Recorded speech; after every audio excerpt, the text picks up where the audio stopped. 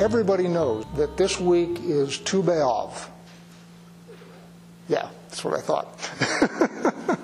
Tu B'Av. It is the 15th day of the month of Av. And what it is in Israeli culture, not commanded in Scripture, is it's a celebration of romantic love. Not quite Valentine's Day, but you sort of get the idea. It's actually very ancient. You all remember the story of the Benjaminite Civil War.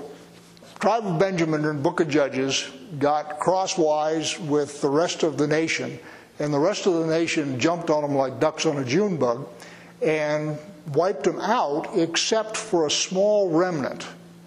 And one of the things that they did is they said, "We vow that none of us will give our daughters to any man of Benjamin for a wife." And then when they'd almost wiped them out, they said, "Oh, well, it's not right that the nation Israel should be short one tribe. But they don't got any woman. What are we going to do?" So they found a city that didn't participate in the war, and one of the things that happened was the maidens in the city came out to dance in a field. And they said, "All right, Benjamin, the rest of you guys go out and scarf up some of them women and take them for wives." And they did. The people in the city complained, and the rest of Israel said, "Well, you should have come and joined us in the war and taken a vow."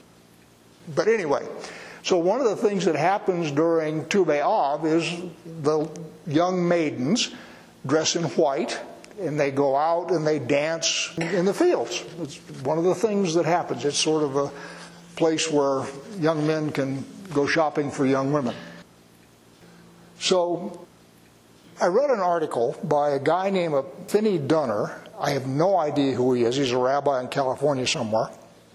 And he was talking about Tu B'Av. And by the way, for those of you who want to put on white and dance in the field, according to our calendar, Tu B'Av starts Sunday night. According to the rabbinic calendar, it's today. So you've missed it for today, but if you want to catch up, you can go dance in the field on Monday. So anyway, Rabbi Finney, I was actually going to talk to you about tithing today, but this guy's article just changed my whole perspective. So I wanted to talk about it. His comment was, romantic love is not necessary for the propagation of the species. Animals do it. There's all sorts of reasons for breeding, and romantic love doesn't have to be one of them. But God gave us romantic love for a reason. And the reason is it becomes a model for our relationship with God. For example, God gives us families, and then God calls himself a father. So the idea is a good family should model your relationship with your Heavenly Father. Similarly, romantic love within a family should model your relationship with God. And I will quote from Deuteronomy, the Shema. "Hear, O Israel, the Lord our God, the Lord is one. You shall love the Lord your God with all your heart, with all your soul, and with all your might." So the relationship that God wants to have with us is a loving relationship, which the relationship within a family between a man and a woman is intended to model, so that we have some idea what he's looking for. One of the things in the song that you guys led off with, just by coincidence, which is not a kosher word, the "Way to Your Glory Fall," one of the verses in there is, "We do not seek your hand, we only seek your face." So the idea here is our relationship with you is not a function of what you give us. It's a function of a love between God and us. So the article was very good. As I say, I've never heard of that guy before in my life. May never see him again, but it just came through one of my feeds as I was trying to figure out what to talk about. So, that should lead you right to tithing, right? It does, as a matter of fact. I have actually never talked to you about tithing. My wife says you talk about it all the time. And actually I haven't. What I've talked to you about is generosity. one of the things that I have said in the context of generosity is the tithe isn't an example of that. So yeah, I've mentioned tithing, but I've never really talked about tithing per se. There are 4 concepts. You have the tithe, you have first fruits, you have offerings, and you have charity. To use my favorite phrase, you can tell they're different, they're spelled differently. Completely different concepts. And if you confuse those concepts, you miss a whole lot. And I'll give you a scripture, Deuteronomy 12. You shall not worship the Lord your God in that way, but you shall seek the place where the Lord your God will choose out of all your tribes to put his name and make his habitation there. There you shall go, and you shall bring your burnt offerings, your sacrifices, your tithes, and the contribution that you present, your vow offerings, your freewill offerings, and the firstborn of your herd and of your flock.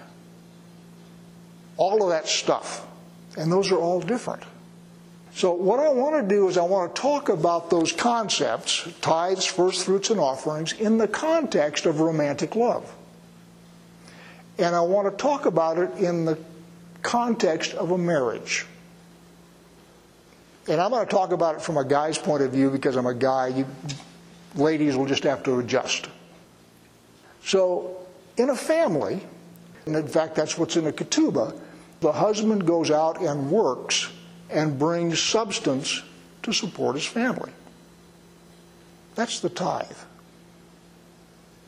That's basic. That's the thing that is basic to maintaining the family. It's basic to maintaining the relationship. Not done out of generosity per se, it's done out of love. The man loves his family and he goes out and works for them and he brings his substance back and sustains his family with it. So what the tithe is in this context, the substance that you earn and you are giving it to God to maintain a relationship. Just basic. And it's commanded, by the way. It's not generosity. It's not something that is, oh wow, I'm feeling really good, so I'm going to do a tithe this week. No, it's basic. It's commanded. And one of the things that God says, again in Deuteronomy 8, verse 17, beware lest you say in your heart, my power and the might of my hand have gotten me this wealth. In other words, there are pathological marriages where the husband goes out and earns it and brings it back, and the old comment was, I'm going to throw all my money up in the air and everything that sticks to the ceiling is yours, babe, the rest is mine. That's pathological. That's not good. The whole point of the tithe, or wages if you will, is to maintain this relationship within which you have a romantic relationship. Now the next one is first fruits. And either the first of your flocks and herds or the first of your crop. And what that does is it expresses trust. So when you bring the first fruits and present it to God, what you are doing is you are saying, I am trusting you in this loving relationship. I'm bringing the first and I'm counting on you to make sure the rest of the crop, that my flocks and herds continue to produce, all of those things. I'm trusting in you. And this is a romantic relationship between us and God our Father. Very much what, again, in a good marriage, a husband and wife will say, I am trusting you. That's what the first fruits are. And then an offering. Offering are roses on an anniversary. So what happens with an offering, and I'm not talking about a sin offering, I'm talking about a todah or a shalomim, the voluntary or a burnt offering. And what that is roses on an anniversary. That is just roses for no reason. And again, what it is an expression of love between you and God. Romantic love. And by the way, sin offerings is when you forgot roses on your anniversary. I'm just saying. So all of these things that we give are in the context of a romantic relationship that God wants to have with us. The tithe, first off. One of the things about the tithe in Leviticus, tithe is interesting. And every tithe of the herds and flocks, every 10th animal of all that pass under the herdsman's staff shall be holy to the Lord. One shall not differentiate between good or bad. Neither shall he make a substitute for it. And if he does substitute for it, both it and the substitute shall be holy. It shall not be redeemed. In other words, the tithe is mechanical. You line your sheep up, you run them through there, and every 10th one, that's part of the tithe. You don't go through and cherry pick the best ones. This is mechanical. This is the daily, weekly, monthly, whatever your paycheck is that comes home to buy groceries and pay the rent, and it's basic maintenance. Nothing special about it. And when you get to first fruits, again, there's nothing special about it. In the case of animals, it's the first animal that comes out of a female. That one is dedicated to God. Doesn't matter whether it's lame, blind, anything. It is the first, and that one's holy. Period. It's mechanical.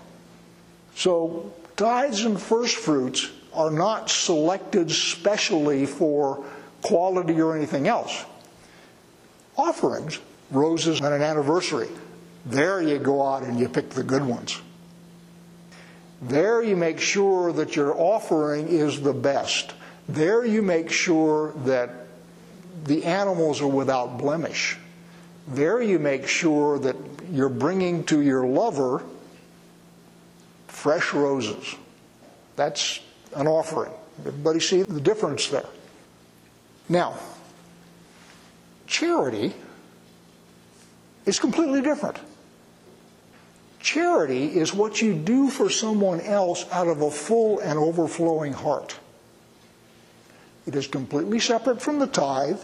It is completely separate from first fruits. It is not an offering. It is something that you, because you have a full and overflowing heart, are moved to give to someone else, usually in response to a need. Not always. I mean, you can give charity just sort of in general, send it off.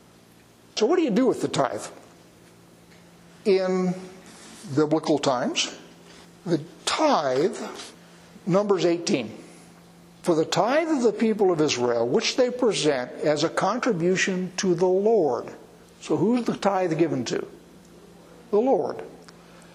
I have given, God, I have given to the Levites for an inheritance. Therefore I have said of them that they shall have no inheritance among the people of Israel. So the tithe goes to God. God says, oh, wow, thank you. Levites, here, I'm giving it to you for sustenance. So the fact that the Levites aren't doing anything in the temple anymore has no effect whatsoever on the tithe. Sadly, you will find members of the body of Christ who say, well, the law is done away with, there is no more temple, so the tithe is done away with. That's baloney. That's not true. Because the tithe is a relationship of love between you and God. And what God then chooses to do with that tithe is none of your business. Again, you bring home your wages into a family, and your wife then decides that she wants to go out and buy new underwear. That's pretty much none of your business. That's part of the relationship. It's basic to maintaining the family, and she has discretion to go buy underwear or a new pair of shoes or whatever she needs. That's not your problem. Similarly, when you bring the tithe into God and you offer it up to God, what God then chooses to do with it is none of your business. So in biblical times, when the temple was a going outfit, he used it to sustain the Levites. So the question then becomes, what do you do with your tithe today? I will offer a suggestion. Now, you all know that nobody here gets paid, so you don't have to worry about me needing to make a boat payment. What you do with your tithe, that basic first 10%, is you find something that is contributing to the kingdom of God and you support it. What you do with that is up to you.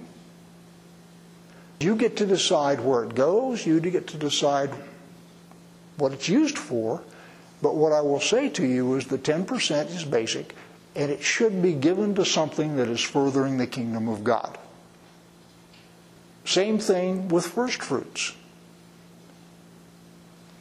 We don't have a Levitical structure up and operational right now, so find something that is contributing to the kingdom of God and support it with your first fruits. And then offerings, roses on an anniversary, when something really good happens in your life and you are just filled with gratitude toward God, find something that advances the kingdom and give to it. Nothing else, you can send a dozen roses to a pregnancy center. Everybody get the concept. Now, that's over and above and on top of charity. You still should be charitable, which means that as people have needs around you, you should reach out and help them and support them. You can do that organizationally. Somebody like, for example, the Salvation Army, or we give to Bet-El in Israel because we trust them. So, there are some pathologies, things that can go wrong. The first one is, as I say, when a preacher talks to you about tithing, people sort of reflexively grab their wallet and wonder if the guy's got a boat payment due. Be assured I don't. As I say, I don't get a salary here, so I'm talking to you straight. So that's one pathology. Suspicion, if you will, that people are just out to fleece you. And the next one is this idea of, I earned it, I deserve it, it's mine. And that's the thing that's spoken about in Deuteronomy, where God says, beware lest you think that way. Because what will happen is you will lose this romantic connection that God wants to have with you. And when that happens, you will then stray after other gods, and you will eventually be cast out of the land. That's where it starts. It starts with giving your substance. And if you stop doing that because you think, I earned it, I worked for it, I get to do whatever I want to with it, then you put your feet on a road that is eventually going to lead to Nebuchadnezzar. And then the other one is storehouse tithing. And that's in Malachi 3. And you all have had preachers forever preach to you out of Malachi 3. And just to remind you of Malachi 3, will a man rob God? Yet you are robbing me. But you say, how have we robbed you? In your tithes and contributions, you are cursed with a curse, for you are robbing me, the whole nation of you. Bring the full tithes into the storehouse, that there may be food in my house, and thereby put me to the test, says the Lord of hosts. If I will not open the windows of heaven for you and pour down for you a blessing until there is no more need, I will rebuke the devourer for you, so that I will not destroy the fruits of your soil, and your vine and the field shall not fail to bear, says the Lord of hosts.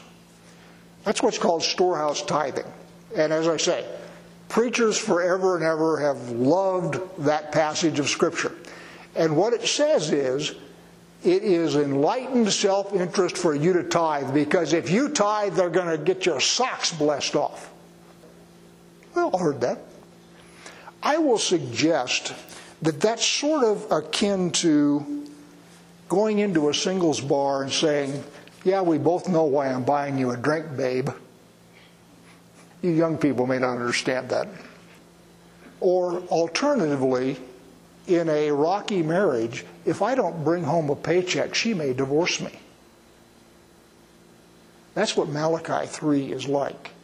And Malachi 3 is written in the context of a dysfunctional relationship between Israel and God. That's not the way it's intended to be. Yes, it works. It absolutely works. But you've missed the whole point. The point here is this should be a romantic relationship, a loving relationship between you and God. And if you're just buying her a drink because, well, this is a transaction and I buy the drink and, or I'm only bringing this in to keep you from divorcing me. That's a pathological relationship. That's not the relationship God wants.